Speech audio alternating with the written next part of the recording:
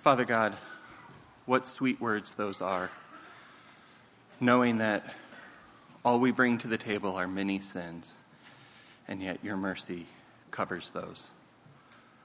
Lord, thank you for that. In your name, amen.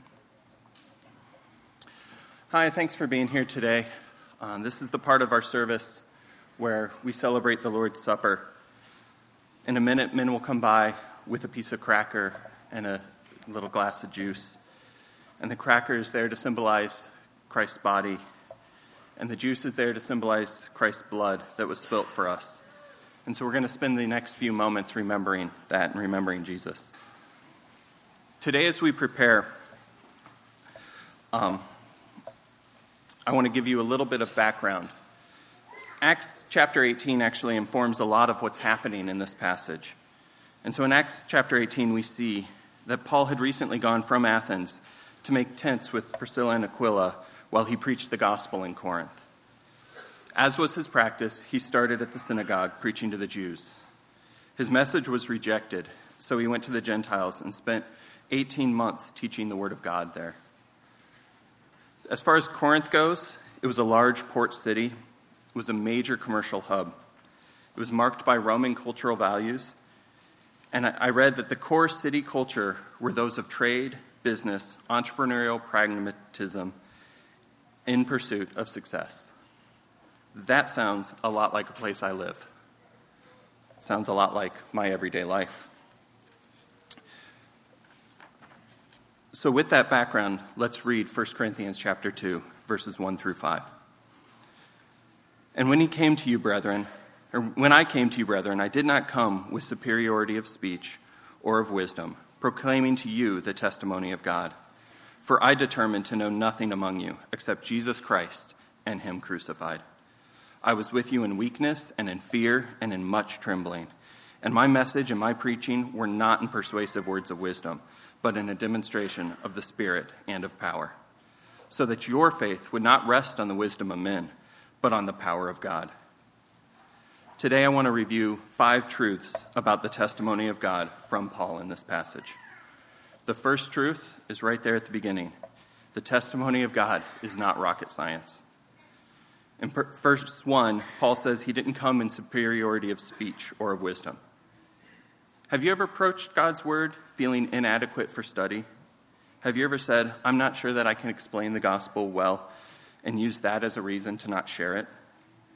Paul eliminates that argument by confirming that he came to share the simple gospel of Christ, which leads us to the next truth. The verse that many of us have memorized is verse 2. I am determined to know nothing among you except Christ and him crucified. Paul taught the gospel. He taught that we are all sinners in need of a Savior. He taught that Jesus came to be that Savior, and that Jesus' death on the cross was the propitiation for our sins. Let me say that another way. Our sin alienated us from God.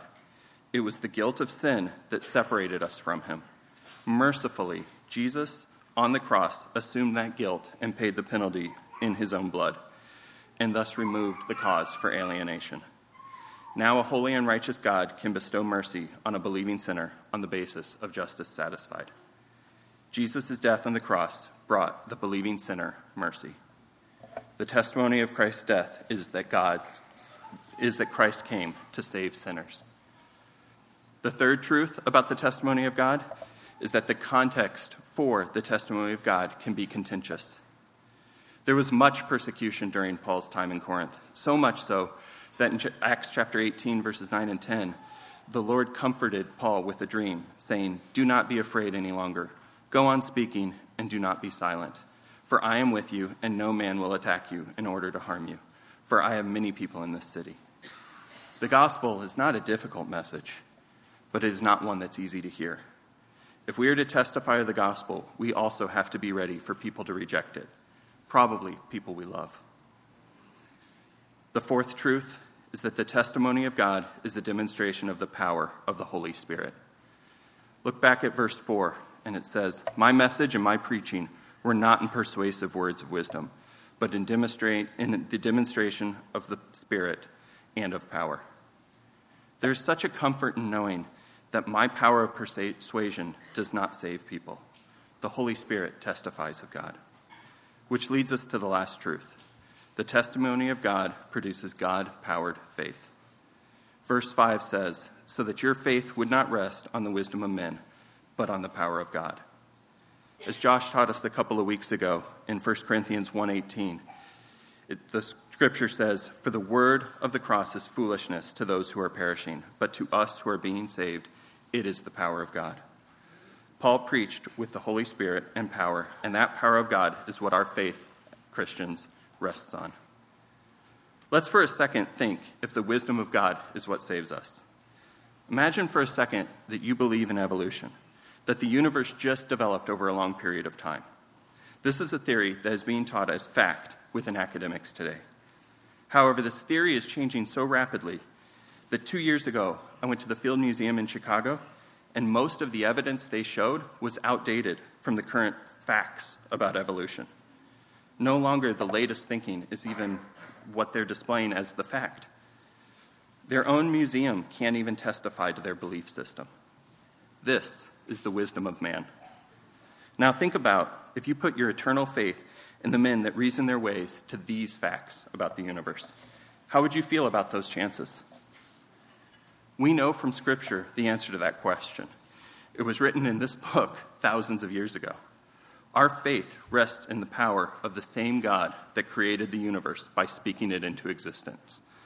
That power is what saves us. That is a power worth trusting.